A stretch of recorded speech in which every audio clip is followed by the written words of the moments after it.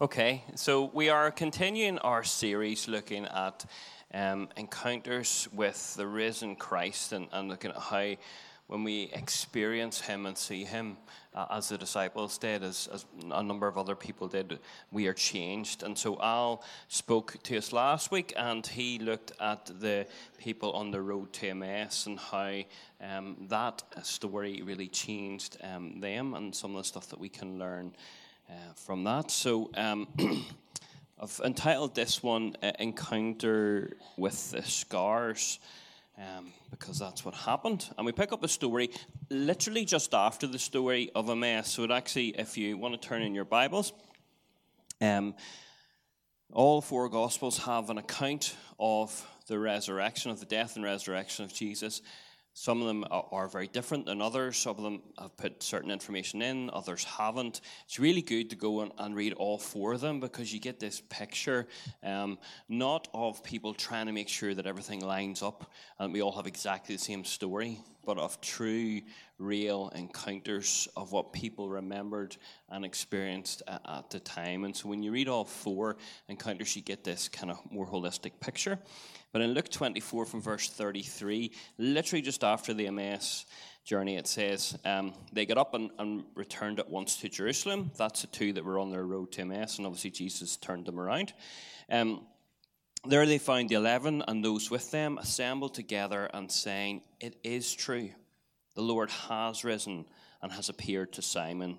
Then the two told what had happened on the way and how Jesus was recognized by them when he broke the bread.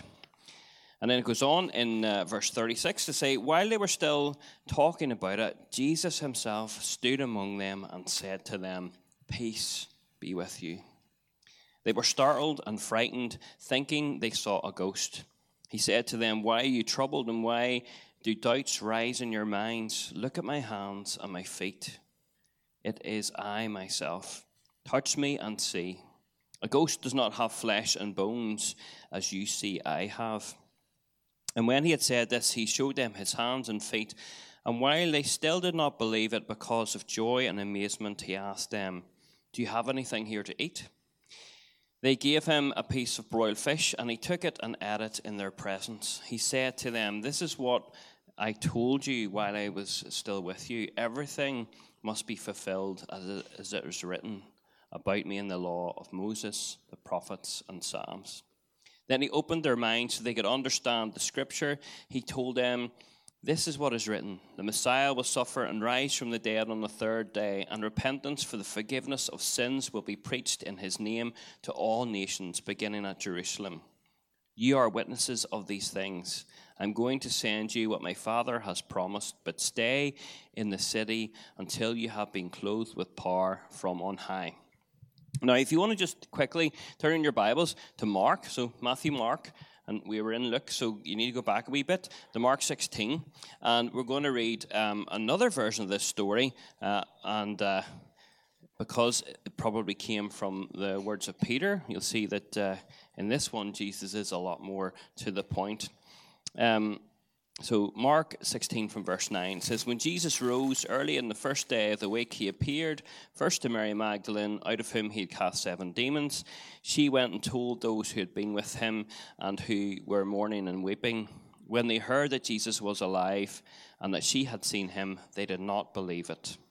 Afterward, Jesus appeared in a different form to 2 of them when they were walking in the country." That's the 2 on the road to Emmaus. "These returned and reported it to the rest, and they did not believe them either.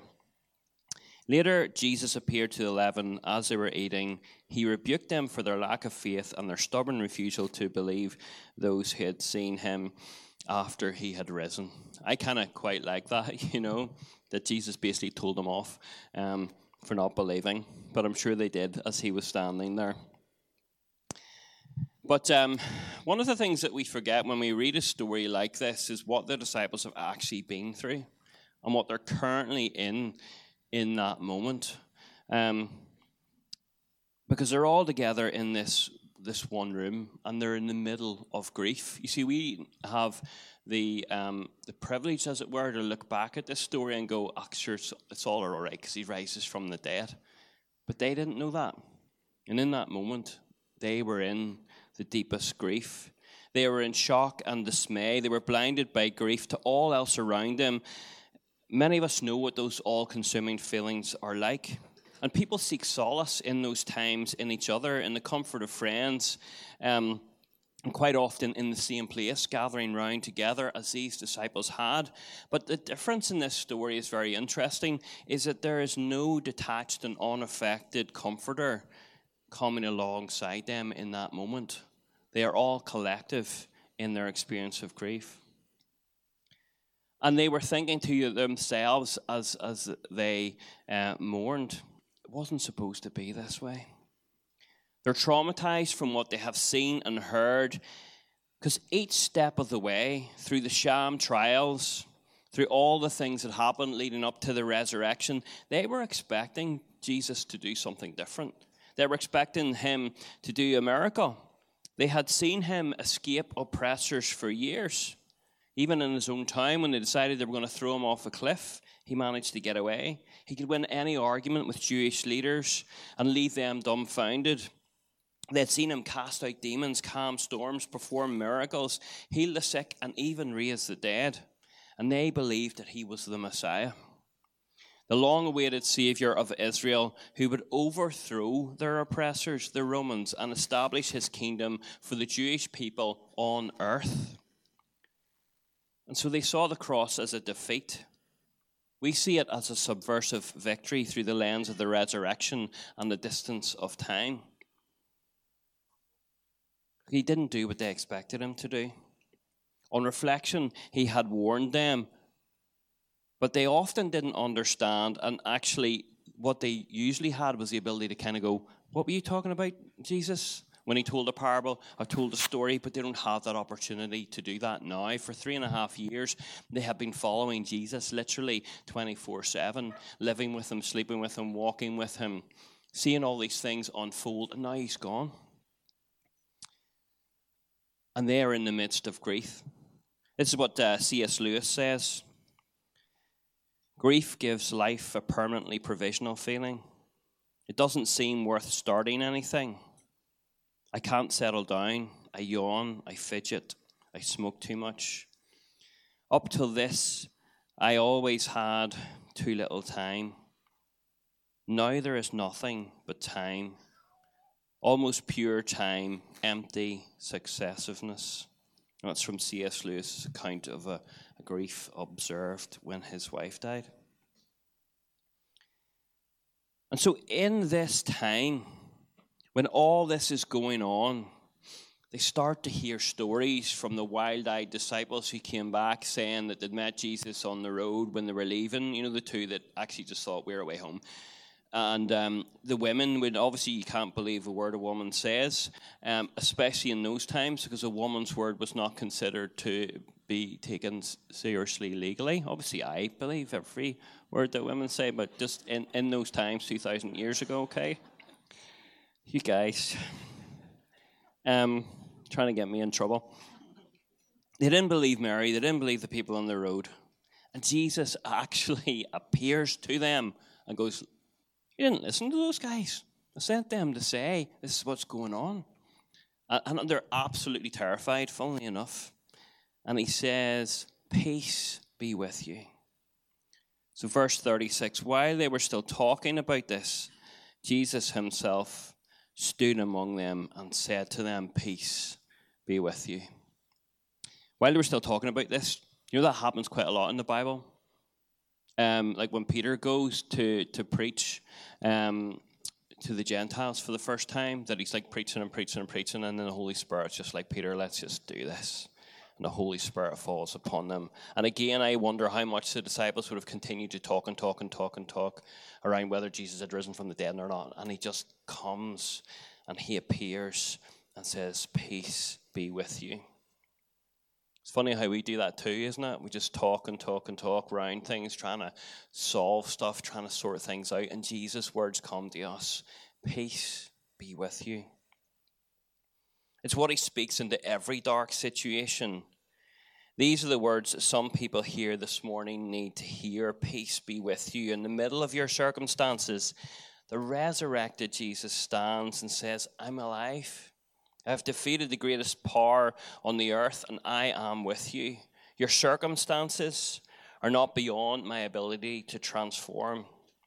In fact, the very same power that raised me from the dead is in you this morning.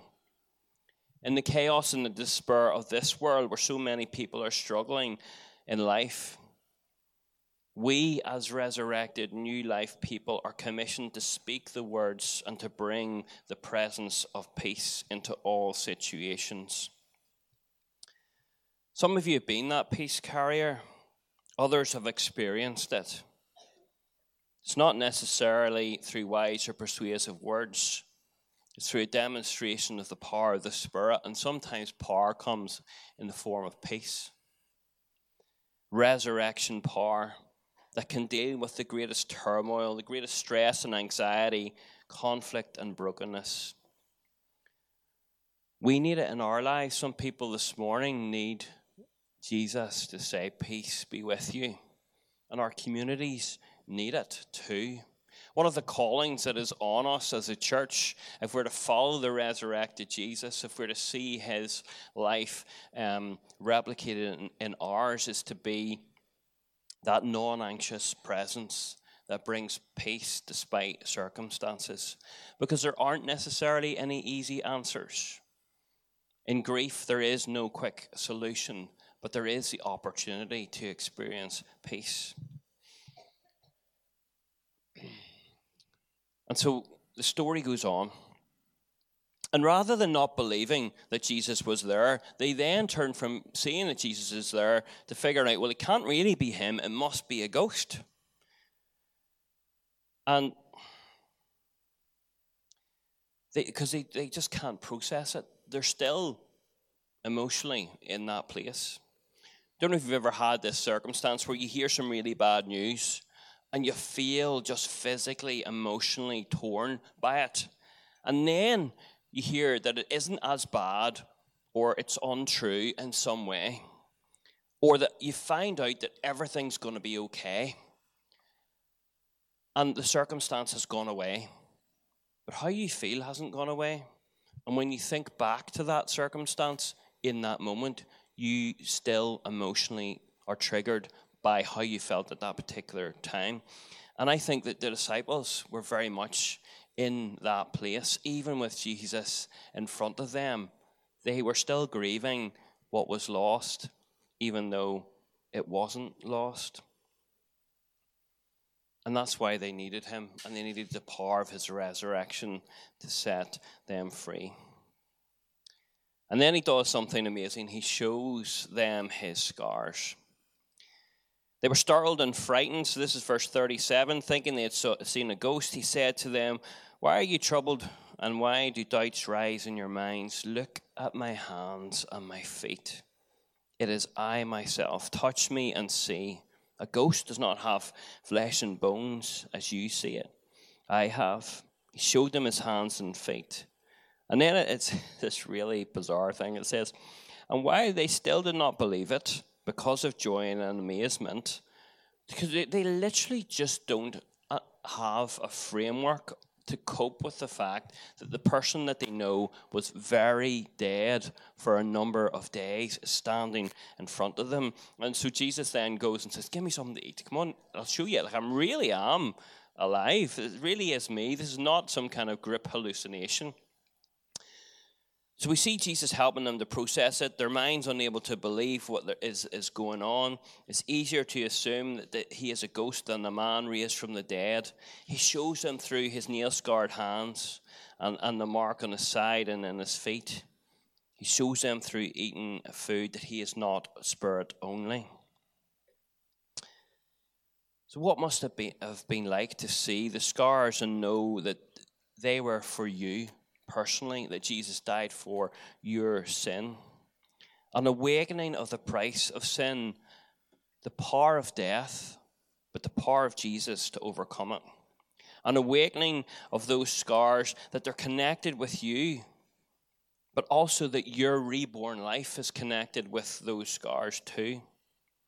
That you see Jesus physically standing before you, And it speaks of the renewed life that you have the opportunity to live in, that I have the opportunity to live in.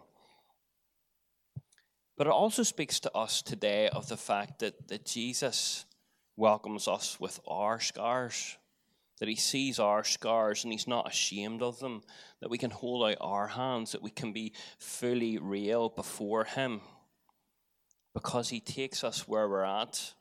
He's not ashamed of our scars, and neither should we be. And this is where we need to, and some of you maybe this morning need to receive a supernatural revelation of how Jesus sees you, scars and all. That he's not ashamed of his scars, and neither should we be. That he will lead us from a place of pain and grief to a place of love, joy, happiness, as he fills our hearts and renews us. And one of the ways that Jesus does that is that he renews our minds. He opens their minds. And there's this moment where everything that they know, everything they've experienced, all the scriptures they knew from childhood, everything gets completely rewritten in a moment. So this says in verse 44, he said to them, "This is what I told you while I was still with you. Everything must be fulfilled that is written about me in the law of Moses, the prophets, and the Psalms." He opened their minds so they could understand scriptures. He told them, this is what is written, the Messiah will suffer and rise from the dead on the third day, and repentance for the forgiveness of sins will be preached in his name to all nations beginning in Jerusalem. You are witnesses of these things. He's saying to them, you're witnesses to the pivot point of history. Everything that you've known of history past, the law, the Torah, the prophets, everything that you have learned up until this point, it's almost like he flicks a switch, or I have a wee picture of some jigsaw pieces, is he drops these pieces in, and suddenly everything starts to make sense. And another way that I've been thinking about it this week is like almost like somebody knocking over a whole load of dominoes, and as they all fall one after the other, the picture looks completely different. It's like scripture, every single thing, because there's a supernatural impartation, a revelation of this is what the Bible says about me, this is what the scriptures say about me. Everything changes in that moment. Both what they knew from Scripture, but actually everything they'd experienced as they walked for 3.5 years with Jesus, who they thought was a good guy, a good rabbi, somebody who teaches with authority. Oh, he can do miracles too. They spent 3.5 years going, oh, is he the Messiah? I would think yes, he seems to be the Messiah and he can do this. All of their own experiences get reevaluated and re-understood because of Jesus being risen from the dead and some kind of supernatural impartation that they can see and think differently. And this is what C.S. Lewis says about that. The New Testament writers speak as if Jesus' achievement in rising from the dead was the first event of its kind in the whole history of the universe. He is the first fruits, the pioneer of life. He has forced open a door that has been locked since the death of the first man. He has met, fought, and beaten the king of death. Everything is different because he has done so. And so this supernatural revelation of who Jesus is that helps him process it, if he can do it for them, he can do it for us. The only way that you can come to faith is that you receive a supernatural revelation from the Spirit. But the only way you can continue to live in faith day after day is if you continue to receive that supernatural revelation. That if God changes and transforms you, if something flips in your head and in your mind, that from then onwards, everything that you look at and the way you see things is different. Why? Because resurrection life itself has started to rise up in you. I remember a number of years ago, a friend of mine became a Christian, and he said something slightly offensive to me. He says, I never really got or understood you until I became a Christian, and now I get you. And I'm like, okay, I'm not really sure how to gauge that. I hope that in a good way, It's like what I had set my heart to and my mind to, how I lived and what I was focused on was something that he couldn't relate to until he was on that same path too. I hope that's what it was. And so some of us need a revelation this morning of who Jesus is. Maybe for the first time, we need God to unlock our minds, to bring a revelation. And maybe for the umpteenth time, in our current circumstances, we find ourselves lost. We find ourselves stressed. We find ourselves in a place of pain. And what we need is a revelation from God, a breakthrough in our minds. So if that's you this morning, I'd love to pray. Let's take a moment. Let's all close our eyes. But maybe if you need that fresh revelation of who the resurrected Jesus is and what that means for you and your current circumstances.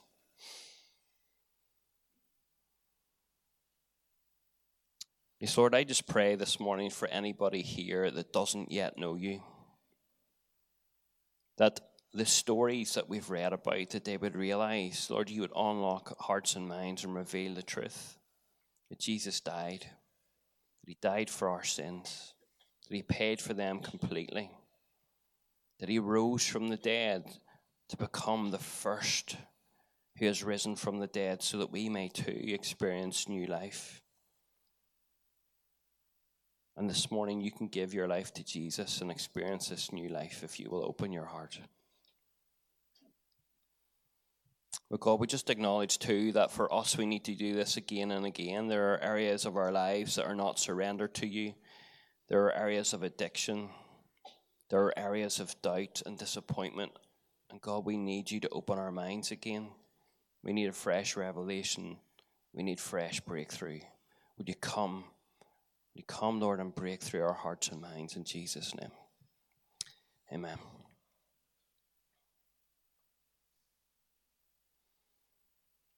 See, resurrection life is not an intellectual thing alone. Our hearts, our emotions, our desires are changed. Jesus is a fully resurrected human being. He goes to great lengths to show that he is fully alive because he's pointing to the opportunity for us to live this fully alive life as well. He showed them a new way to live. And Peter would later say about this, the Peter that was there wrote in one of his letters, and this is 2 Peter 1, verses 3 and 4. I absolutely love these verses. Peter said to the early church, his divine power has given us everything we need for a godly life through our knowledge of him who called us by his own glory and goodness. Through these he has given us his very great and precious promises, so that through them you may participate in the divine nature, having escaped the corruption in the world caused by evil desires. Participate in the divine nature. To be like God. To be like Christ. Not to pretend to be like Christ or give the impression of looking vaguely like Christ on our best day. There is something supernatural and powerful that is said here that comes through what Jesus died and rose again for, that it's not just the forgiveness of our sins, it is the opportunity to participate in the divine nature. So rather than just trying to be a good person, we have the ability to be a good person placed within us, who is the Holy Spirit.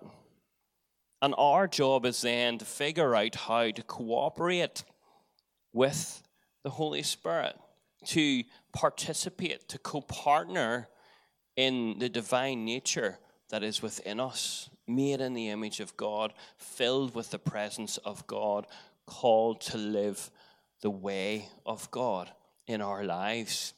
That's the bar, and the bar is really, really, really, really, really high. We would much rather it was low, wouldn't we? Try to do a few good things, don't get into too much trouble, I'll be back. That's what we want Jesus to say. But he doesn't do that. He doesn't do that. And Peter, who's got it by this stage when he's writing to the early church, goes, we actually get to participate in the divine nature. We don't get to just try really, really hard until we die. So we've got to figure out how to live into this, because I don't think it's that easy. But Jesus defeated not only death in his body, but the power of sin. He is the firstborn from amongst the dead, as it says in Colossians 1, verses 17 to 20. He is before all things, and in him all things hold together. He is the head of the body, the church. He is the beginning and the firstborn from among the dead, so that in everything he might have the supremacy. For God was pleased to have all his fullness dwell in him, and through him to reconcile him to himself all things, whether things in heaven, things on earth, by making peace through his blood shed on the cross. He is the head of the body, the church. So we're actually part of him, and we're called to participate in the divine nature, because the power that would keep us back from doing that has been defeated through Jesus' death and resurrection. He is the gateway to a life reborn, open to all disciples. Maybe their minds at that particular time, when Jesus was telling them all this stuff, went back to Nicodemus, where we get those famous words from John 3:3. Jesus replied, very truly I tell you, no one can see the kingdom of God unless he is born again, or born from above, be another translation. And this is a life that we're called to live. This born again life is actually not a kind of, you're given a second chance, you need to really work hard at behaving. It's a supernatural thing. We need to see the world completely differently. And we'll have the wee specs on there. So, just checking on my time here. I'm getting to that age where you realize you can't see with your glasses on and you can't see with your glasses off, because your eyes are like wrecked or something, and you need like varifocal glasses. And so when you first get them, so from the top of my lens I can see far away, but if I want to see close I have to look through the bottom of my lens. It's effectively how I think they work. But they say you're going to have to get used to these. Be careful going upstairs. You're like, oh, sure, I'll be fine. And you're like walking around and you feel like everything's all weird. But so you spend the first few days thinking, I'm never going to get used to these glasses, you know, when you're like walking like this, because you're not sure where your feet are going to land, because they're in between the different lenses. But eventually your brain goes, oh, this is the way we're seeing things now. And there's one day when you kind of go, oh, I'm not really weirded out or like thinking everything's out of focus anymore, because I've got used to these glasses. They fit me well. I'm able to see well. This works. I can see things that are close, and I can see things that are far away. It's like a revelation. And I think at times that's what the Christian life feels like. You know, you start reading stuff in the Bible and you think, how am I going to do this? Oh my goodness, this is really difficult and complicated. But sometimes, even maybe we just get a little glimpse of it. You think, oh, see, for like possibly 30 seconds to a minute there, I did that whole Jesus thing really well. And sometimes that extends beyond an actual minute of time, because we have to live into, we have to get used to, if you like, we have a new body, we have a new mind, we have a new spirit, and we have to grow up into living this new born-again life. And Eugene Peterson puts it like this when he says, maturity cannot be hurried, programmed, or tinkered with. There are no steroids available for growing up in Christ more quickly. Some of us really wish there were. Impatient shortcuts land us in dead ends of immaturity. But we are called to grow up into Christ, to truly follow our rabbi in every way. Many of these men who we read about, who were there when Jesus was risen from the dead, literally went and did what he did, and bore the scars on their own bodies as they did it. But the difference was that they were no longer afraid, because their encounter with the risen Christ helped them to understand that the power of death can't affect us anymore. Death has no fear for them because it has been defeated by someone who has opened the door, and in fact, who is the door between heaven and earth, and it can never be shut. That Jesus is the way to eternal life, both now here on earth and forevermore. And so the people who actually abandon Jesus when he's being crucified stand up for him when they experience resurrection life in their own bodies. And so my message to you this morning is that resurrection power is available to you. The disciples understand themselves differently, their relationship with Jesus differently. They understand each other and the world differently. Everything changes with an encounter with the risen Jesus.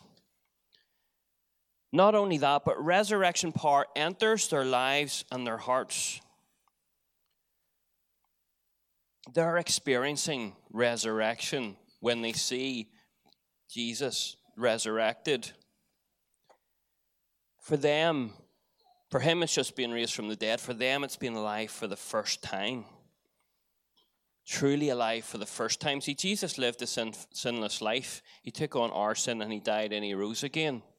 We have lived a sinful life.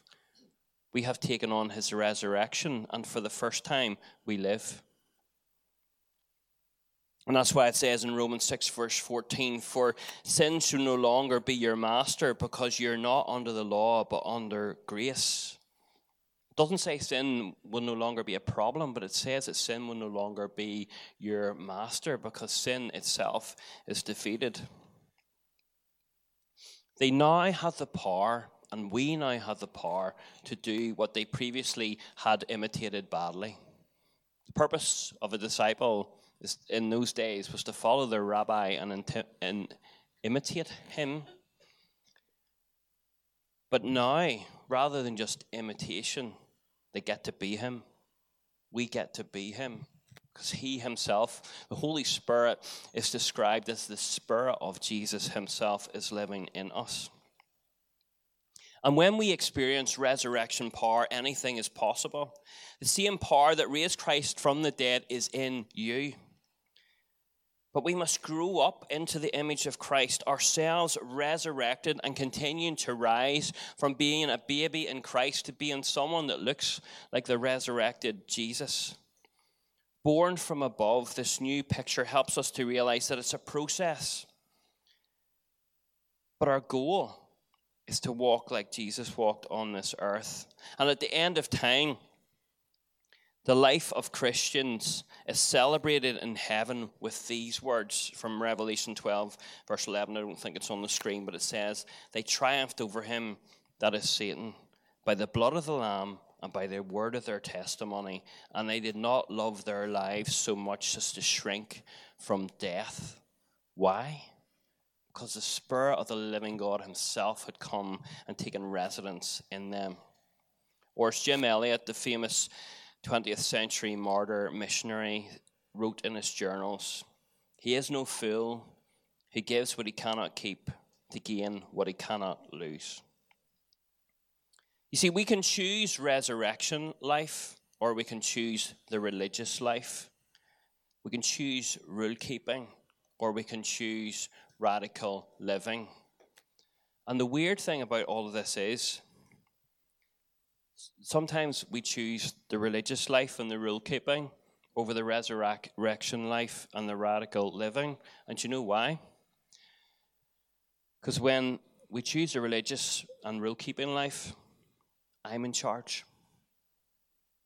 I'm the boss. I get to figure this all out myself.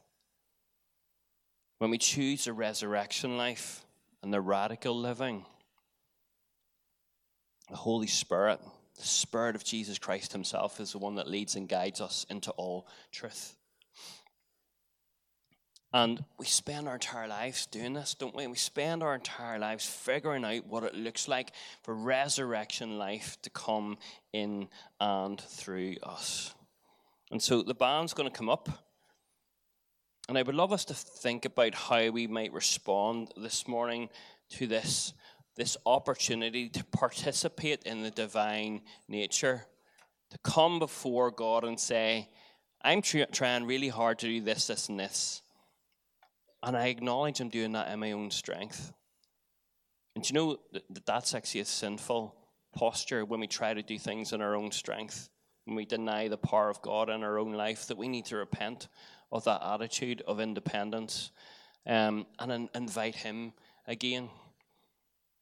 And we take our current circumstances and we bring them before the resurrected Jesus, and we say, Jesus, here's the mess. Would you come and sort it out? Would you come and bring me life? Here's where I need it right now. I want you to be Lord again, and I want to try and figure out how I grow up a bit more in faith. But why don't we stand and let's worship.